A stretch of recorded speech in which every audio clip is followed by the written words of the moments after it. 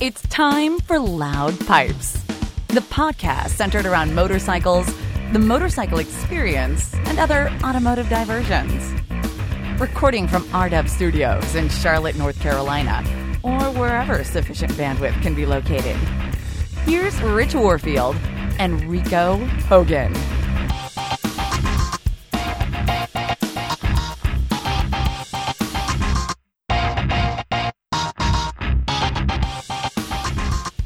This is Loud Pipes, episode 33, and as promised, we're reviewing some exciting news from the International Motorcycle Exhibition 2015, otherwise known as EICMA, in Milan, Italy. And Rico is still in Mexico, but has managed to string together enough bandwidth to join us. Rico, how are you? Doing well, my friend. How are you doing? Oh, not too bad, but it's getting cold here already. I know you're down there bathing in the sun and enjoying all your libations and things like that, but it was 27 here this morning, brother. 27. I am so sorry to hear that, my friend. So sorry, because it was, 50-something when we got up this morning? What did you say, John?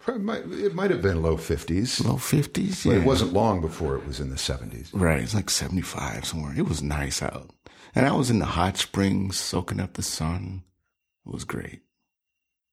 All right, let's not forget Mr. Miracle here, who keeps all of our facts straight, keeps us on schedule, and adds to our conversation. John, how you doing, buddy? Doing good. Like you, trying to stay nice and warm. It was a little chilly. And, going out in those summer performance tires on the WRX, had to be careful with that. You got to scrub them in a little bit before you get going? Well, at least it's in the garage. At least the tires are at least warm and they're not cold. So that's pretty cool. And, and the other thing here, Rich, as you gave me the task this week of monitoring the email box, we got a note from a listener about concerns about our data security and the donate page. Since you set that up, I figured I'll let you answer. Certainly. Yeah, so at a high level, just kind of rest assured, we don't hold any credit card information. So this is all handled by Squarespace on the back end through their secure portal. So once you click the donate button, you're then diverted to the secure backend for Squarespace, and then the payments are actually processed through a company called Stripe. So we'll have a link in the show notes if you want to check them out. They do a ton of payment processing for the web, so you're in good hands. But more importantly, if you do donate, and if you have already, thank you, be sure to subscribe to the mailing list, because this is where we'll send out our up-to-date information on show happenings, things that are coming up, and sort of behind-the-scenes stuff as well will come through that channel. And if you have signed up, be patient. The first one's coming out in January. So, Mr. Hogan, you sound fantastic tonight, I must say. Well, and thank you. I heard another voice down there, so you want to bring in our guest for this evening? Yes, well, I have a star in my presence right now. A shining star. A shining star. And we're going to let him introduce himself and talk about what he does and why I'm here. Well, I don't know why you're here, but I was told... glass in my hand. That's true. Well, you're here because you're using my studio. That was the excuse to drink my mezcal. You see, I'm Jonathan Lockwood, and I am the co-host of the Borderless podcast, which we call Traveling, Investing, and Living Beyond Borders. It's been a podcast been around here for a little over a year, based in San Miguel de Allende, Mexico. And it's all about helping people actualize their dreams, especially if they want a more international life. And so I do voiceovers. I happen to have a recording studio here. I do radio and television voiceovers, film narrations, things like that. But I also have a little business I just started here selling artisanal mezcal. And that is the real reason why Rico Hogan is here tonight. You found me out. Yeah. My beverage is pretty boring, but it is from our favorite place in town. I've got a Mechtoberfest from OMB, and Rico's going to shed a little tear there. But tell us a little bit about this mezcal. I'm not familiar with this. Yeah, well, mezcal is one of those things where you may have had it. I can remember having it many years ago. I'm from Michigan originally, and it's horrible. The vast majority of the mezcal that you drink is horrible. So it's made of agave. There are certain types of agave that are fermentable. You are aware of tequila. Tequila technically would be a type of mezcal, supposedly only made from the blue agave. But mezcal is the umbrella under which all of them fit, and there is a wide variety of flavors. Most of the big companies that make it, just throw in sugars, and they figure out these terrible ways to make it consistent. But these mezcaleros, they're mostly Zapotec. It's a tribe down in Oaxaca primarily, but they're all throughout Mexico. They make it artisanally, and the flavors are just absolutely amazing. They've been making them the same way for hundreds of years, as many generations as they remember, and it's just really, really good. I'm a beer guy. I was a home brewer, so like you, I was into really good premium craft brewed beers, but I came down here, and this liquor has beguiled me, my friends. Nice. Now, you guys had someone on your show recently, right, that was talking about sort of the farming aspect of the agave? Yeah, well, he is my business partner, or as he likes to call it, associate. When you say partner, people get funny ideas. But we call him Matthew. Quiet. We call him Matthew. And Matthew was originally from the U.S., but he's 28 years old. He lives down in Oaxaca. He lives out with the mezcaleros, they call them, in the campo. That's out in the country. He lives in this building with no electricity, and he helps them make the mezcal. But he is also very passionate about preserving these wild agaves. See, because 90% of all mezcal is made of espadín. It's fine. But there's 40 different varieties, and there's so much demand for mezcal today. These guys out there are over making it, and they're not replanting it. They're not reforesting it. And the big thing is these agave plants, they don't grow every year. I mean, some of them maybe 7 or 8 years, but mostly we're talking about 10 to 15 and sometimes 20 years that they have to grow before you can turn them into mezcal. Slow growth, I see. Right. Mm-hmm. So what he's trying to do, he's going on seed-saving missions and identifying all of the different varietals. And he's also starting these viveros, which is the Spanish word for nursery. And I'm thinking about doing that myself, just so that we can have these really, really beautiful wild mezcals, available to drink, and they just don't disappear or become, $10,000 a bottle because it's so rare, Right. Right. Now, which one are we drinking tonight, John? This is the Madre Quiche. So this is my brand of, it's called Guiño Guiño. And Guiño Guiño means wink, wink. And you will notice nowhere on the bottle does it say mezcal. And that's because here in Mexico, in order to sell something as mezcal, you have to go through this big political rigmarole with this cartel. And when I say cartel, I mean, sanctioned government cartel, not the other kind. You mean it in the nicest way. Yes, in the absolute nicest way. But I see no difference between them, frankly. I just don't want there to be any misunderstanding. In order to sell it as mezcal, you have to go through this whole process and get their buy-in, and it costs a lot of money. So screw that. People down here who don't want to do that, they will call it mezcal, or as I do, I call this destilado de agave. So like distillation of agave. But what does the wink wink mean? So we call it destilado de agave, but guiño guiño or wink wink, it's mezcal. Nice. And this one is called the Madre Quiche. And it's a beautiful, beautiful drink. The mezcalero, his name is Mohen. His real name is El Mojenes. In this area outside of Oaxaca called Miahuatlan, he only made 85 liters of this. It is exactly 50% alcohol by volume. And this is my favorite weekday sip. And it is so, so, so good. Yum. Now you can't, so if someone wants this, they have to come basically get to San Miguel because this is not exportable, right? Got to come right to my house, Rich. Come right to the front door. I won't tell you what happens when you get here either. No. This is brand new. And I'm selling it here around San Miguel, and I do have friends going back to the States with it, just putting it in their luggage. That's what I'm going to do. Yeah, there doesn't seem to be any problem doing that, but I've got a number of people who are interested in Australia, Asia, and in the United States in partnering with me to get this out because it really is truly amazing. So, I can't send it to you yet. You can go to, the name of the product is Guiño Guiño, but the website is Guino. So there's no Enye. It's a GUINO.com. And you'll see the store there, but there is no provision to enter any credit card or for us to ship it to you at this point. Gotcha. Well, that's good stuff. Well, Rico, you better save me some because I'm saving you a special bottle from OMB, you know. You might need a keg compared to this. Yeah. And Rico, I'm having your other favorite drink. Oh, what's that? What's the other one that you found that you love so much here in the States? Oh, I love the UFO pumpkin ale. Oh, no. No, Sorry, not that man. one? What's No. The root beer, man. Oh, the Long Island root beer. Yes. Yeah. Yes. Oh my God. Awesome. Jonathan, I got to bring you some next time I come up. It's root beer? It's a beer that is disguised as root beer. Ooh. Yeah, it's really good. It's like hard. It's kind of like hard root beer, hard. I guess. It's really smooth. It tastes just like root beer, but it's got one heck of a kick to it. Mm-hmm. That sounds great. Yeah, it is great.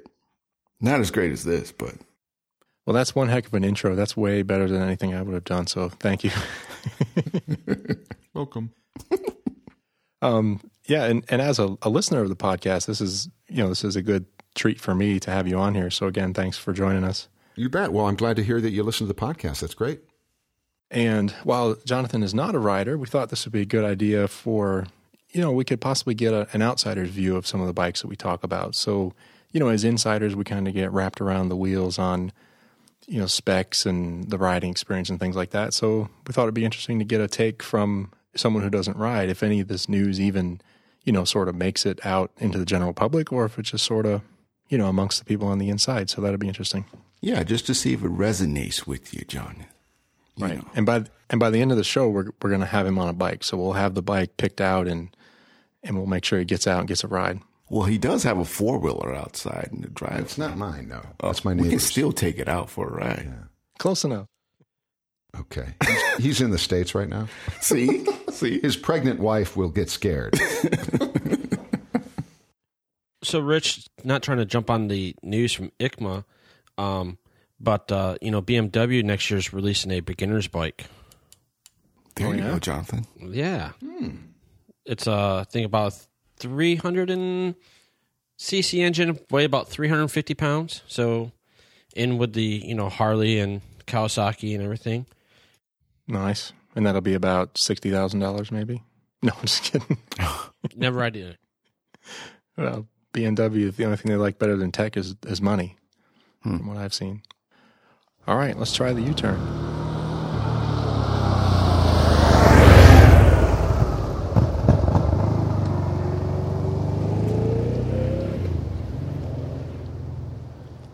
All right, so this is really sort of a topic related to what happened in EICMA this year, but it's a bike that we've had a chance to ride before.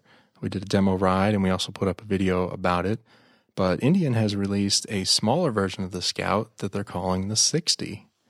So now, Mr. Hogan, as you're shopping abroad and at home for something for Wendy to ride, so now you have a smaller displacement Scout, just under 1,000 cc's, coming in at about $9,000.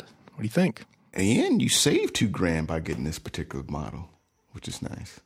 Yeah, and you're not losing much. I had a call with Aaron earlier today over at Indian Motorcycles with Charlotte, and he was saying it's about 78 horsepower. It's not bad. So you lose a gear, right? 5-speed instead of 6, but I did read that it was reworked, so it's supposed to be smoother and a little less clunky. Now, do they have any in stock? They do, yeah. He said they have a couple. They're getting a white one soon, but they also have, or they currently have, if I can get it. Sorry, hold on. Currently, they have a black and an Indian red version in stock. So, yeah, if anyone is interested, hit up Aaron over at Indian Motorcycles with Charlotte. He'll set you up. Yeah, lucky he didn't sell that to you while you called him there, Rich. I bet it's fun to ride. I mean, Rico and I had a blast on the original Scout, but the nice thing here is it's got the blacked out treatment.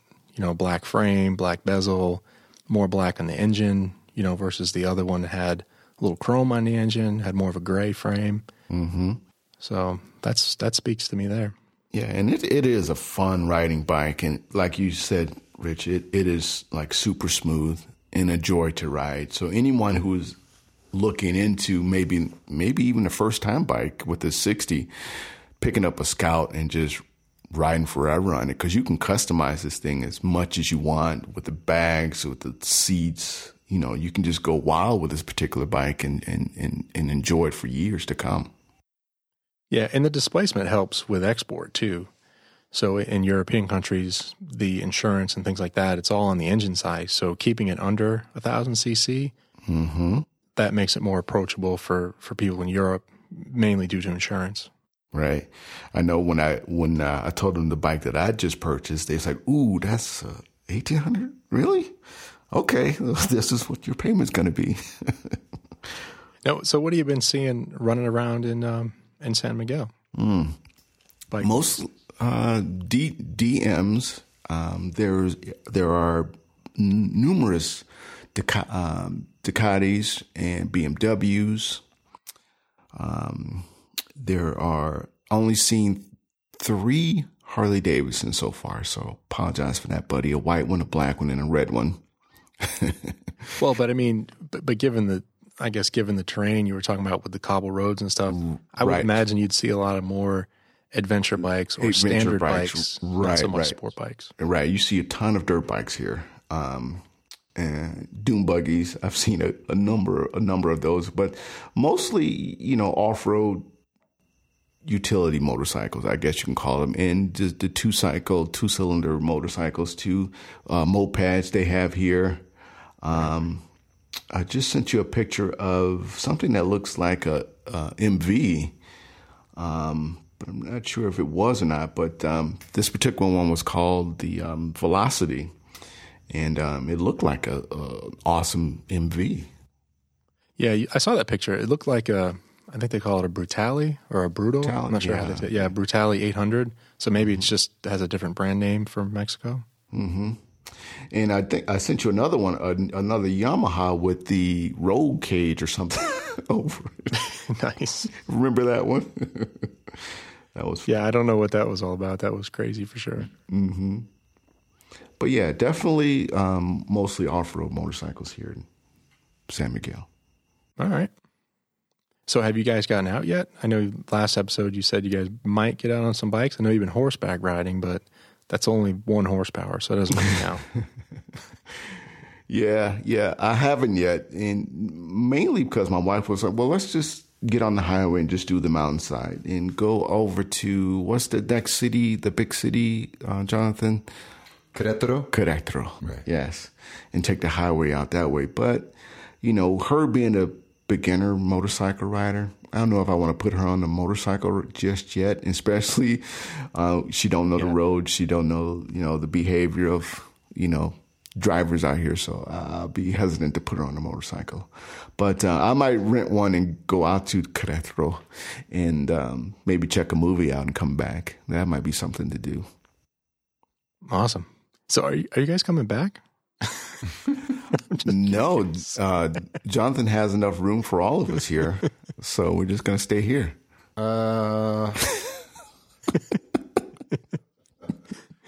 He's like, we're not that friendly, homie. Yeah, right.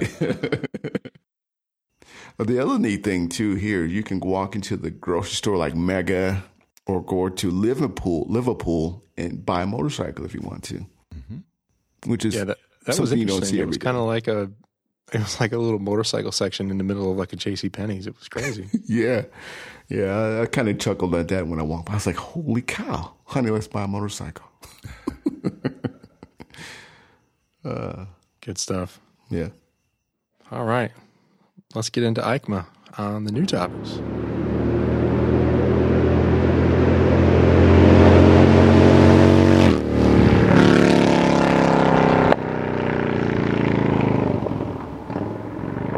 All right, 2015 EICMA.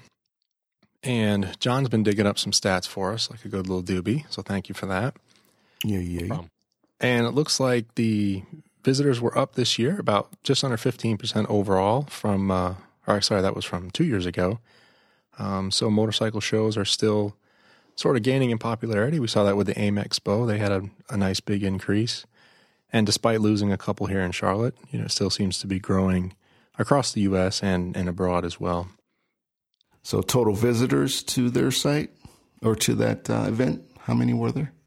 Well, these are last year's numbers. I know the ones aren't really out yet. So Okay. Yeah, so what I found was there's 628,000 in 2014, and there was a 14.7% raise over 2013 between that year. And they figure 2015 they saw more of an increase than 2014. So if you kind of use the same percentage, well over 700,000 visitors most likely attended. Okay, and I wonder what's driving that and what's driving the attraction to the AIM Expo. Is it the vendors? Is it the motorcycles or what? EICMA.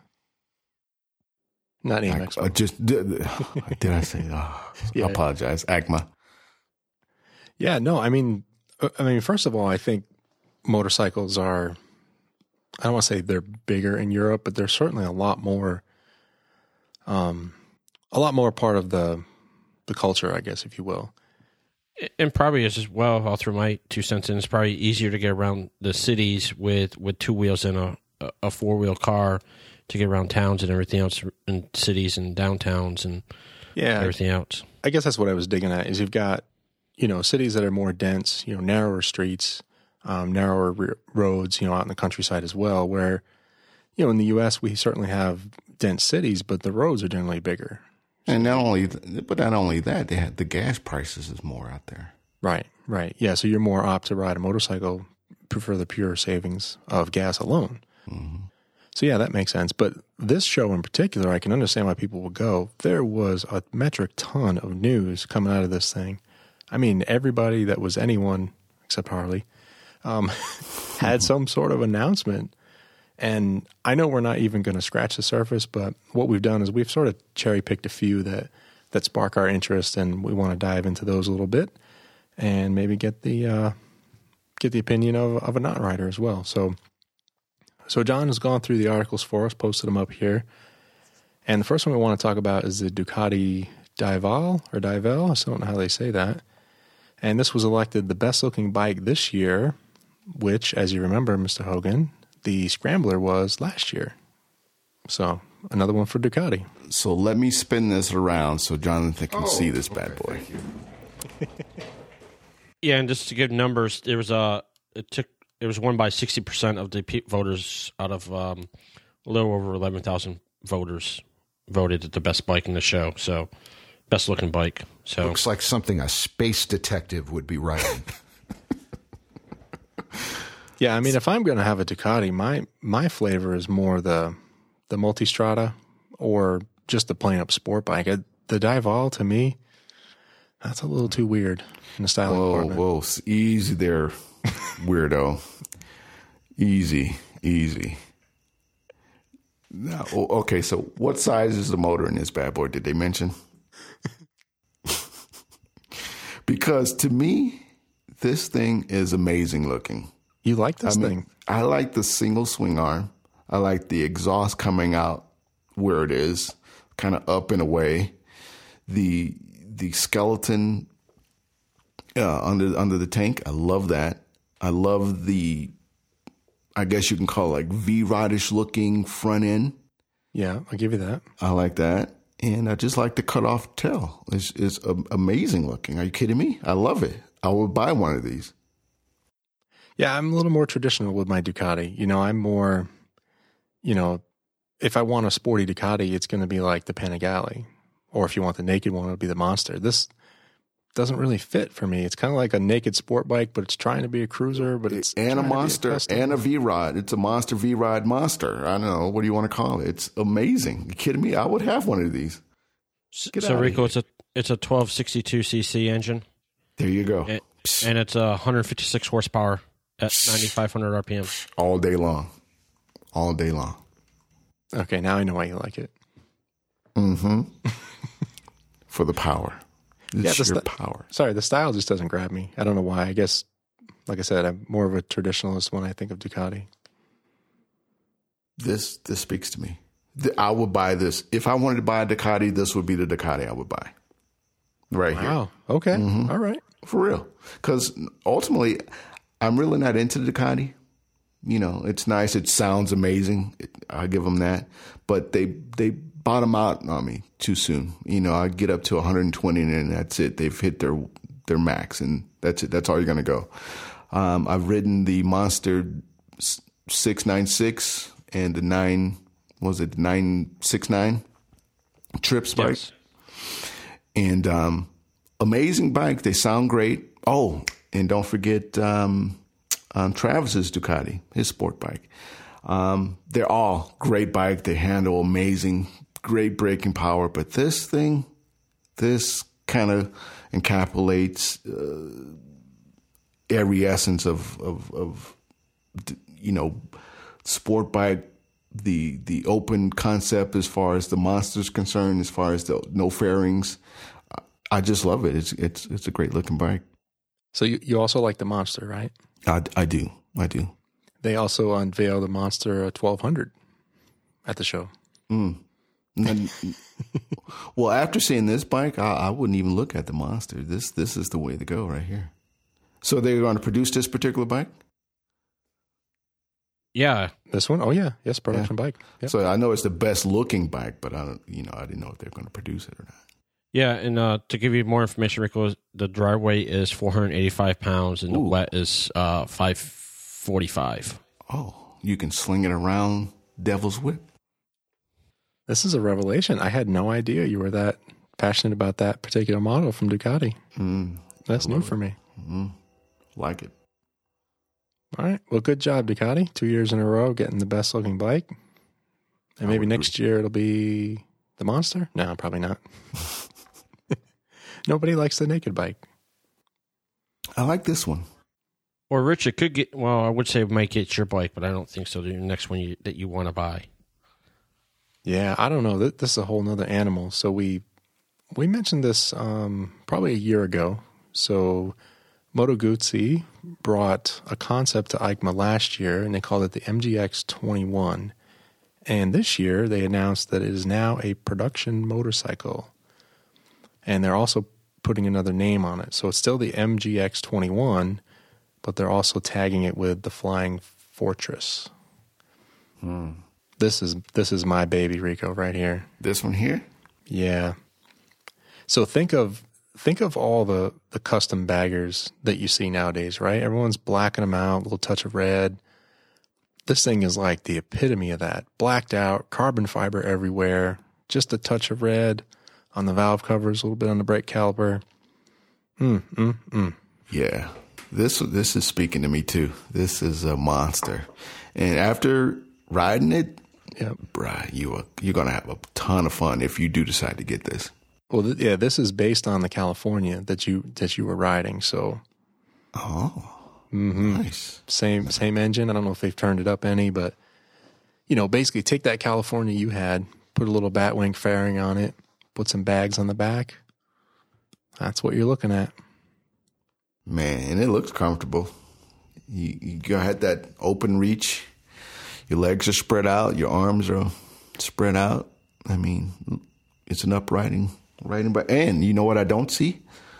I can't tell from this angle here, but I don't see floorboards. No, pegs. Pegs. Even better. Look at That's you. what I'm saying. I'm like, this is my bagger. Yeah. This is totally my bagger. Nice. So what do you like most about it? Other than the back wing, the saddlebags, the red headers. Yeah, it's that. To me, it's the package, right? I'm a sucker for black and red anyway. That's kind of my favorite sort of paint scheme is, something blacked out and just a few hints of red here and there to sort of let you know that it means business. Mm-hmm. I like carbon fiber. I've not seen any carbon fiber on, a traditional bike like a Harley or an Indian that I really liked. So this is good because it's not that. It's not like taking a Street Glide and just, putting the carbon fiber bits on it. Mm-hmm. So I like that aspect of it. And it's minimalist. No floorboards. Look at the instrument cluster. It's pretty Spartan. Yeah. I mean, it's digital gauges. There's two little digital displays, but it's not a giant nav screen. Right. I mean, I don't even think it has a radio. That's even better. Well, it might have some Bluetooth capability, but Yeah, it might have a couple little speakers in there, but it's not much. I mean, I don't understand a radio on a motorcycle anyway, so this is it. This is speaking to me. well, don't knock it till you try, baby. You don't understand a radio on a motorcycle? How about a device that would allow you to smoke a cigar on a motorcycle? Curious. What do you think about that? Dumb idea, good idea? What do you think? Good when you stop, I guess. I don't know. Well, Rico, with your fairing, you think you could smoke a cigar going on the road with the Roadmaster? No way.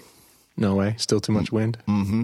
The reason I brought that up is because that's about all I have to contribute to a conversation on motorcycles. I had a friend.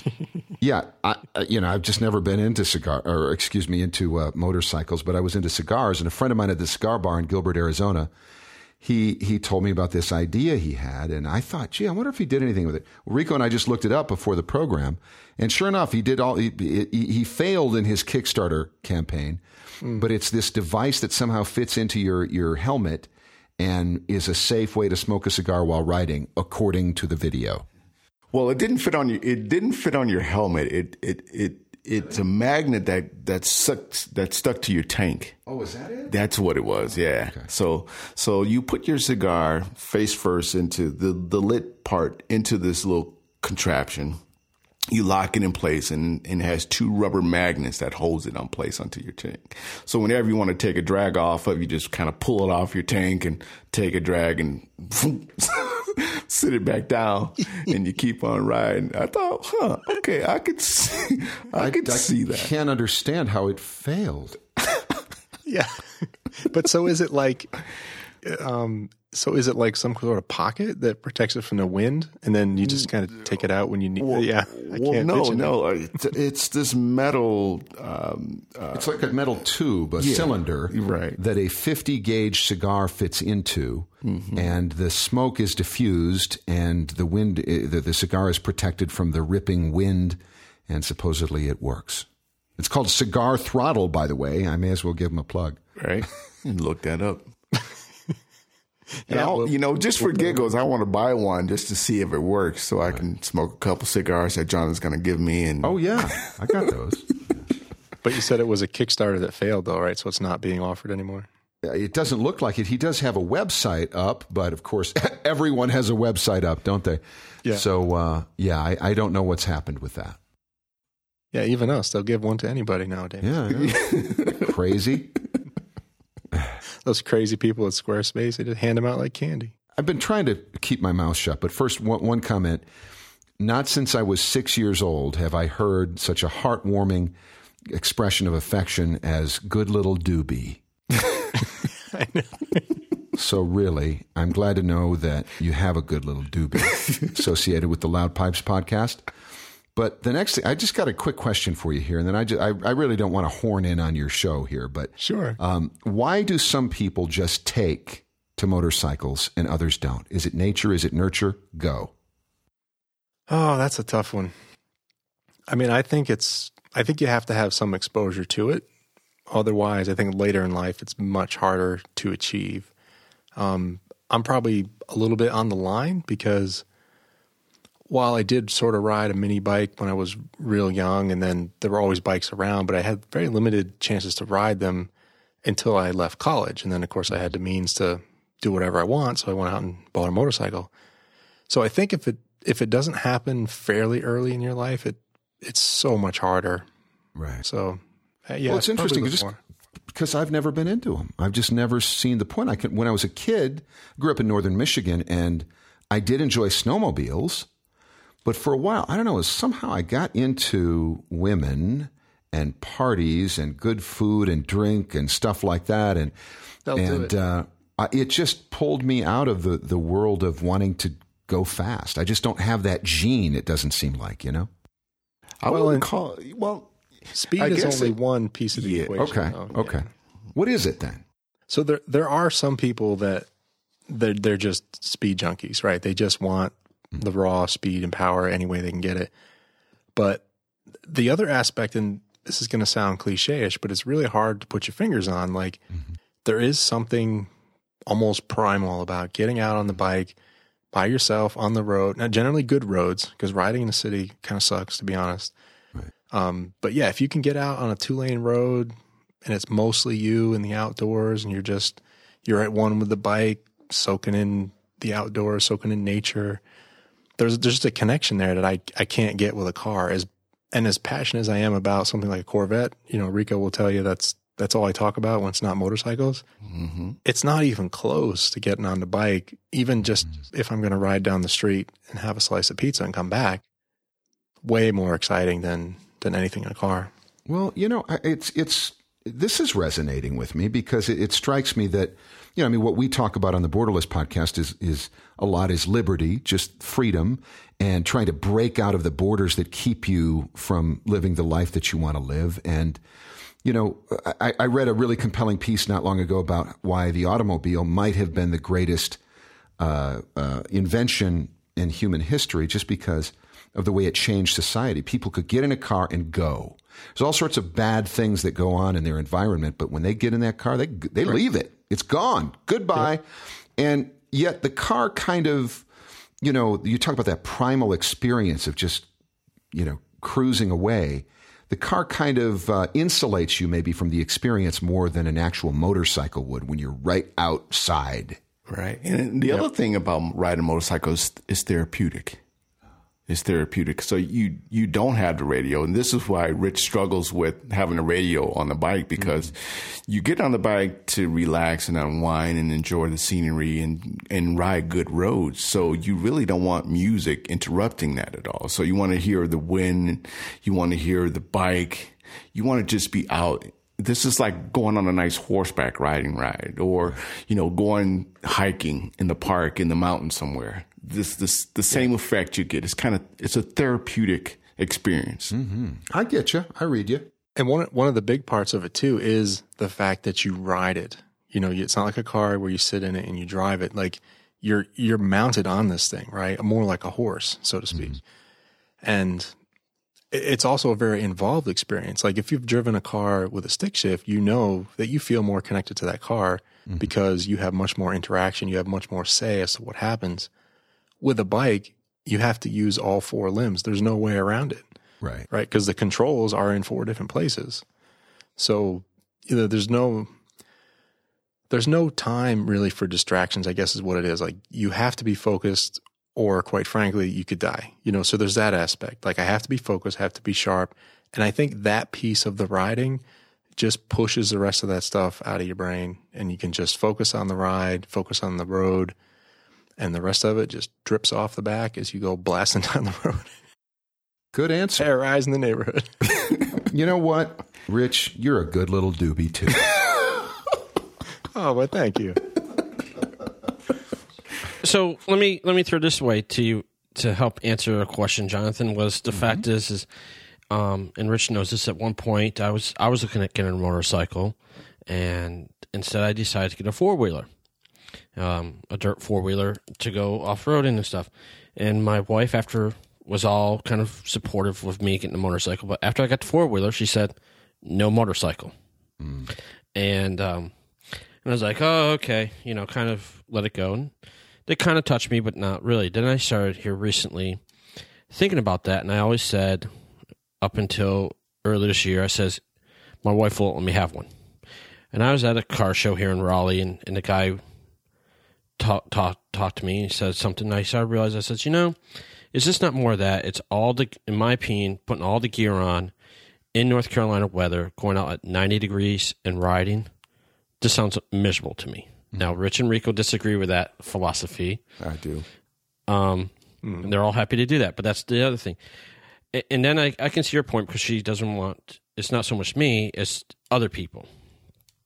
That's true. Yeah, all valid points. And if I can counter those a little bit, and now this feels like episode 17 all over again.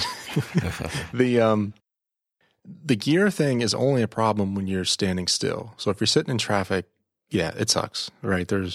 You're hot, you're covered head to toe if you're doing the whole gear thing, which I don't always, another topic.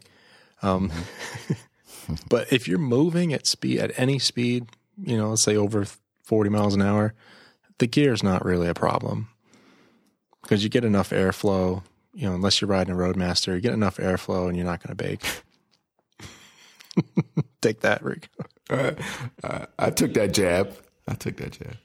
So to go back to the point of answering another thing, to talk about the fun aspect, I had my cars were up to the 10, 11 years old range, so it was time to go find a new one. And I was looking around and not sure if you listened to any previous shows, but I ended up buying a Subaru WRX, which is a all-wheel drive, turbo 4, 6-speed manual. It's a freaking blast. 0-60 in about 5.5 seconds. Wouldn't do good here in San Miguel. No. Well, too low to the ground, or too low to the ground. The wheels, with the low profile tires and the cobble roads here would just beat that thing. They have these things here called topes. It's just another way for speed bump, except they use them in place of street lights and stuff. And they're pretty big. And I drive an Acura TSX, and I got to go over those things so slowly to keep from bottoming out. And I still bottom out a lot.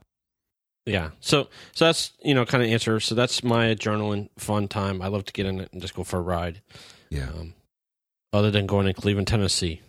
Yeah, he actually followed us out to Birmingham to the Barber Vintage Motorcycle Festival, and that was a blast. And now every long trip we go on, he has to come with us because he carried all our stuff. He's a good little doobie. He is a good little doobie. But the sad part is, I just realized this. If Rich gets this Moto Guzzi, then he's going to have the bags, so then he doesn't need me. Oh, boy.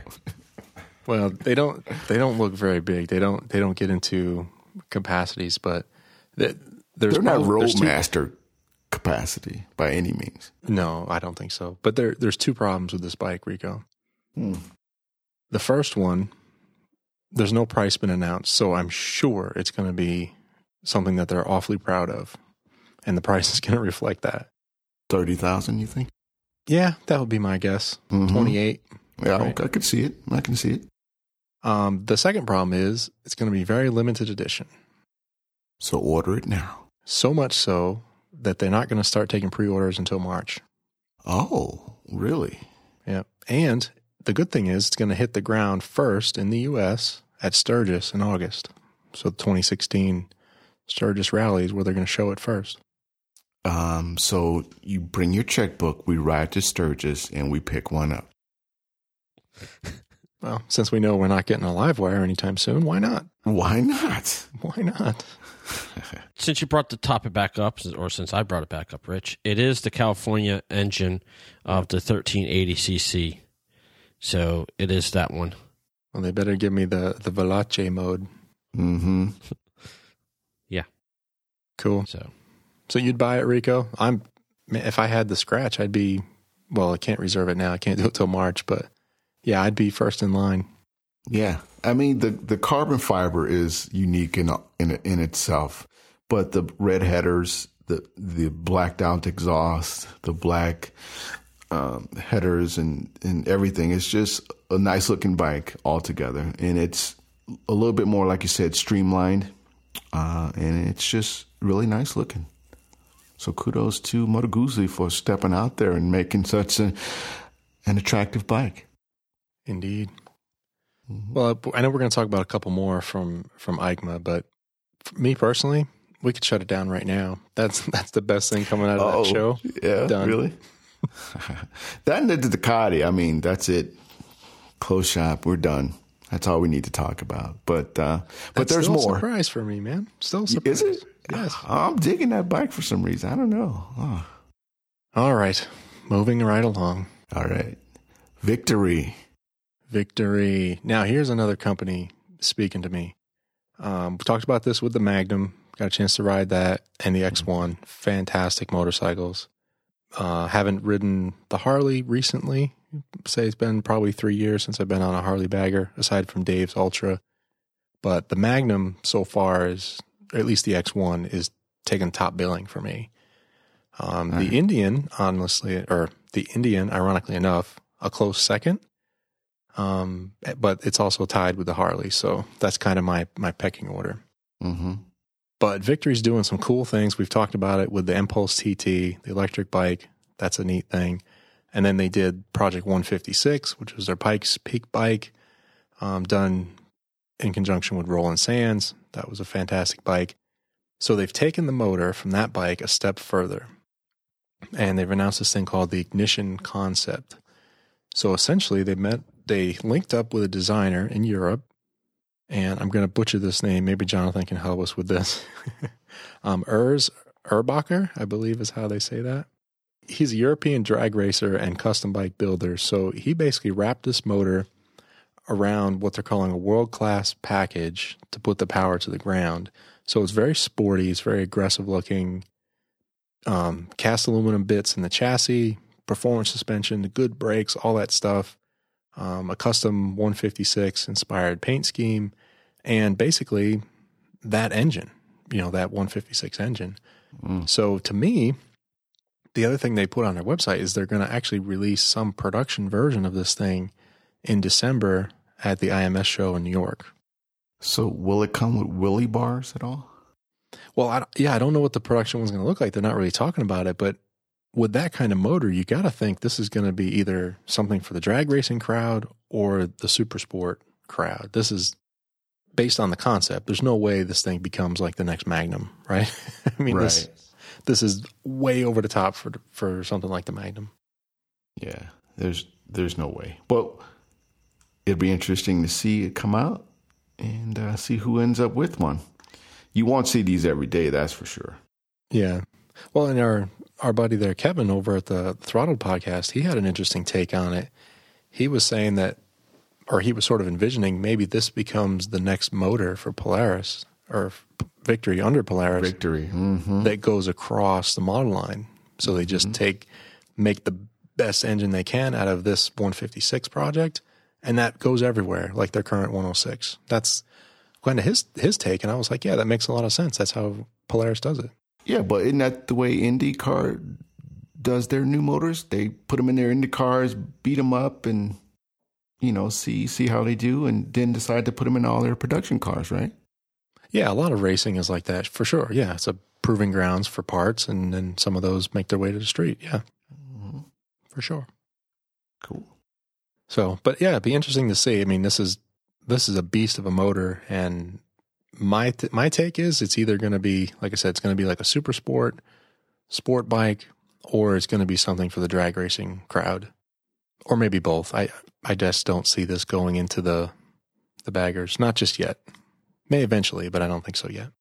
You don't foresee like a supercharger or a turbocharger on the side at all on a bagger with this motor doing burnouts? Not with this motor, no. I mean, I see them supercharging the current 106. I was talking to Aaron about that. I was like, I told him, I said, if Victory takes that Lloyd's supercharger kit and makes it a sort of a production option, I'm like, I'm buying a Magnum. It's done. That's what I'm getting. Yeah. And I'm going to go buy you sideways at like twice the speed. Yeah, so I have to show Jonathan what this bike looks like, this Magnum. Hold on. So as you step to the next topic, I'm going to show. Yeah, show him some pictures of that. And the Motorcycle Men are supposed to be at the IMS show, so I'm hoping they get some good pictures and maybe even some audio when they come back from the show. Because I'm not going to be able to get to New York that weekend. I'll be away on business. Well, you need to tell them to get the Tascam. Send up Ted some equipment. Mm-hmm. So I didn't show him the X1. So I just showed him the Magnum. I thought you were showing him the custom. No. Now I'm going to show him an actual Magnum, a 3-tone Magnum from Victory's website. So these are long road bikes, right? These are like big touring bikes. Yeah, touring. There we go. They would call them baggers mainly for the style. So they would take sort of their proper touring bike, which would have the luggage and the windshield and everything, and then they sort of chop it a little bit. They would take the big bag off the top, bring the suspension down, and it's more of a styling exercise that makes it a bagger more than anything. Looks cool. So what do you think, Rico? This custom bike, would you ride that? Is that your style? Not at this day and age right now in my life. I'm more geared toward the bagger touring bike now, because I just want to go out and cruise. I'm not trying to get there super fast anymore, so I'm just going to take my time, enjoy the ride, and hang out with my girl. Cool. Yeah, I like the engine, like the looks of the engine and the pipes. The bike, I'm not really digging so much overall, but I'm more excited to see what Victory does with this power plant. That's what I'm interested in. Yeah, that'll be the news, right? What they do with that motor going forward, because, the next thing, Harley's going to come out with their next big motor, and there's just going to be this motor competition. Right now, Indian has the biggest motor out there right now, I believe, right? As far as the touring bagger production, yeah. So the 111, Harley's top line engine is a 110. Mm-hmm. And then you've got Victory bringing up the rear with the 106, but it makes more power than the 111. So Rico, you're talking about sitting there taking it easy. I don't remember you seeing taking it easy around Atlanta coming back from Elton. Well, I told you, when you drive in Atlanta traffic, you have to be a psycho, because otherwise you're just going to get ran over. Just like we saw, we're in the middle lane and we're being blown by like we're standing still. So we're doing 80 miles an hour and people are passing us like we're sitting still. Yeah, 80 plus. Yeah. Your hometown. Right. Yep. All right, cool. So yeah, we'll look forward to what Victory does with that, and we will be waiting. All right, Rico, let's talk about a couple of scramblers. We've got also a new Multistrada I want to touch on, and then I think that's about it. Now, everybody wants to do a scrambler nowadays. Now, which one are you talking about? Ducati? Yeah. Ducati? Well, Okay. Ducati, yeah, so Ducati first, but really Yamaha. they launched the scrambler line last year, right, but they just have two new models this year. We don't need to talk about them too much, but they have a smaller engine, kind of like what Indian's on with the Scout. They have a version called the 62, which is still an L-twin, but it's only 400 cc. Huh. So they're really getting down to the entry level with the scrambler line. Right. Now, who else has a scrambler? Oh, Triumph. Triumph has it. Triumph got in the scrambler game. Moto Guzzi has something that is in that scrambler family now. Mm-hmm. And the one with some big horsepower is BMW. So they now have the R9T scrambler, and this thing makes, from its 1200 cc boxer engine, if I can find it, unless John knows it off the top of his head, it's over 100 horsepower. John, do you know? What would you like, Rich? The BMW R9T scrambler? It's the classic 1200 cc boxer engine. It's a 1200 cc.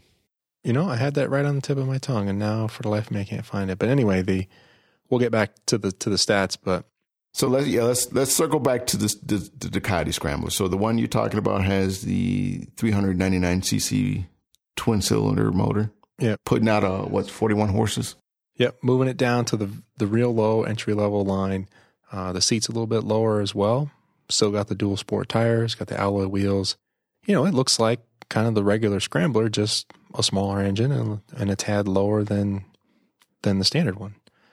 So again, very approachable for the beginning rider. And, you know, as we're seeing an uptick in these smaller bikes that keep coming to market, I think Ducati's just going to hit another home run with this thing. Now, Jonathan, would this be a bike that you were speaking about entry riders and beginner riders? Would you ride something like this? Yeah, we got to get him on something. It's funny. It's like, I don't know how to explain to you guys. I don't know what I'm looking at. You know what I mean? I really don't. I want to, something you showed me a minute ago, I was going to say Mad Max. It looked like that. This looks like the dirt bikes that my friends used to kind of ride, years ago up in northern Michigan. I mean, I don't know. I don't. I really don't know. I want to know, but I don't. The scrambler sort of mindset comes out of the 70s or maybe in the late 60s, where people would take a standard motorcycle and give it some dirting intentions, raise it a little bit, get the exhaust up off the ground, make the tires a little larger. And that's kind of the idea of the scrambler. So this is Ducati and other makers doing sort of a throwback to that theme, but with modern hardware. Yeah, so this bike could be perfect for San Miguel. Yes, yes, absolutely. Perfect. All because day. you can't, because you can get knobbier tires if you want, if you're just in the mountains and going over those rock formations there. Yeah, this will be the bike you would probably want to scoot around the mountains with and come into town with. I see. Gotcha. Cool. The Urban Enduro is the one you want. Exactly. For San Miguel. So we'll get Ducati to box one up and send it right down. Yep. Awesome. Well, all right. Well, real quick, one more from Ducati we want to mention here. There's another variant of the Scrambler, and this one they're calling the Flat Track Pro, 803cc, sort of a tribute to dirt track racing, a wider flat track style handlebar, basic grips on it. I don't know about this one, Rico. I'm not sure. It's got the upgraded exhaust on it, but I don't know. I'm not sure how I feel about this one. I do like the Urban Enduro. I guess of all of them on the Scrambler, that's the one I sort of lean to, but this one I don't know. Yeah, this one's not speaking to me at any rate. I mean, I think the only thing that may be attractive on this bike to me is the single swing arm. Yeah. That's it. The dual exhaust coming off of the left side is okay, I guess, but I think it would better suit it like they have the Ducati Scrambler coming off at the low angle type of thing. I don't know. This one's not speaking to me. Well, this doesn't get a single-sided swing arm. It's on both sides, just like all the Scramblers. I think that picture just makes it look like it's single-sided. Oh, okay. So, well, even worse, right? Yeah. So there you go. Forget it. I guess for me, I enjoy flat track racing. I like watching those races, but the bikes themselves, to me, they're a little bit too purpose built. It's not really my thing for the street. So, and I wouldn't really want the bars that wide. It's like the KLR. It's a compromise, right? If you're going to get something that's good for off road, it's a compromise on the street. Right. So this one would not be my pick. Yeah, mine either. Cool. All right, John, how much power on that BMW? 110 horsepower, my man. Oh, and the torque? For bonus points? Jesus. 116. Now, this is in European NM. Newton meters. Yeah, so I don't know what the translation is on that, but it's around 100. Yeah. I got you to think, so. Good deal. So what do you think there, Rico?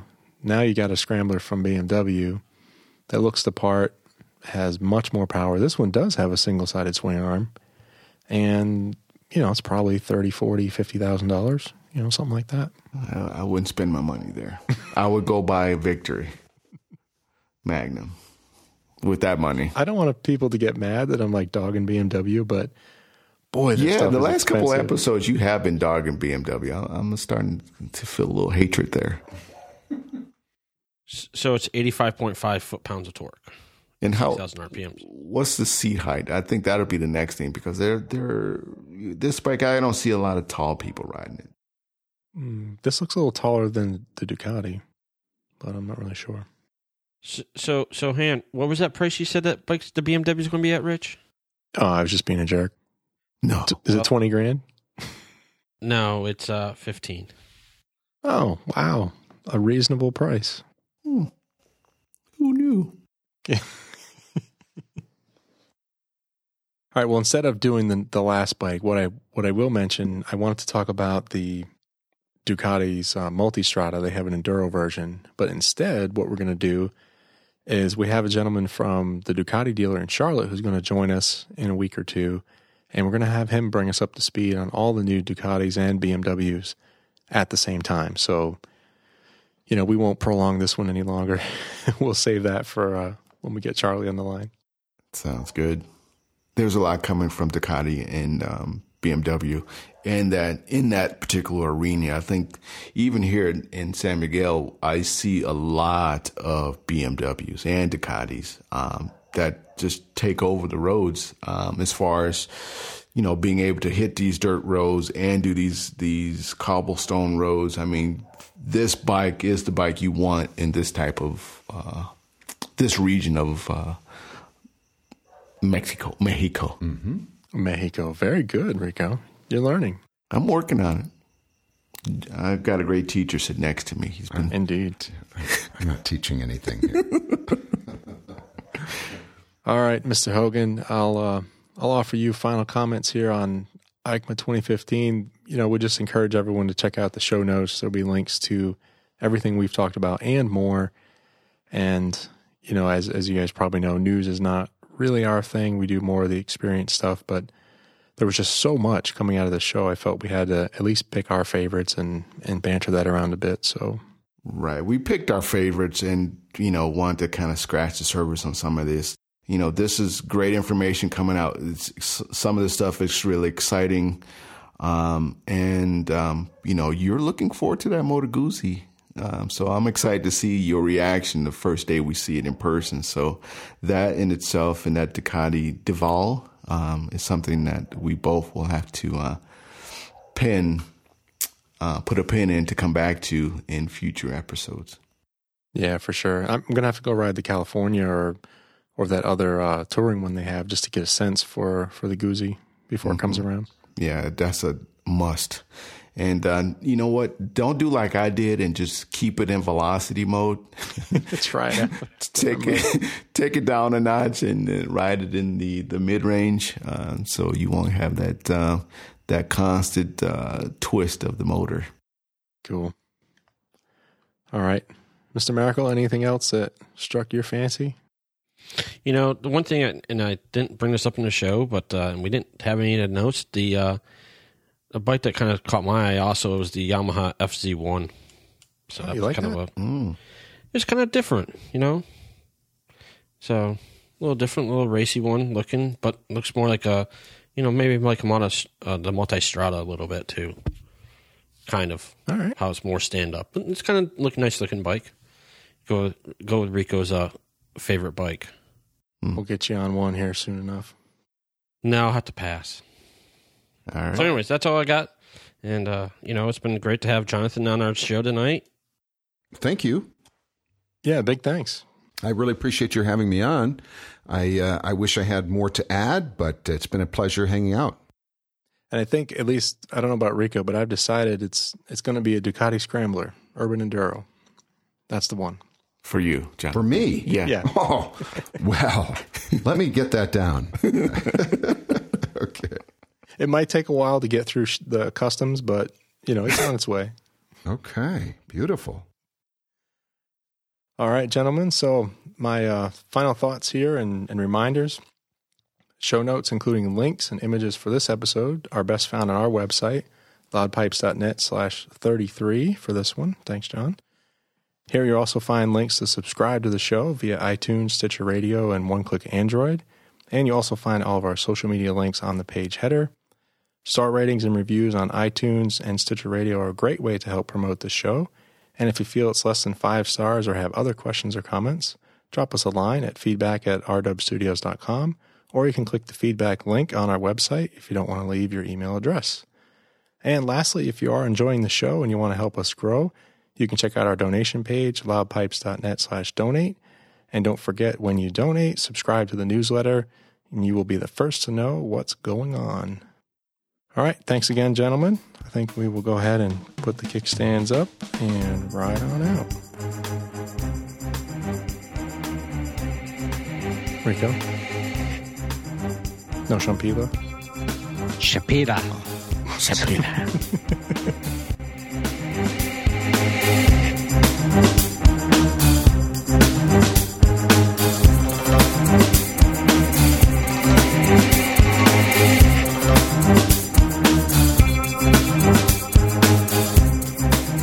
This has been an RDub Studio production.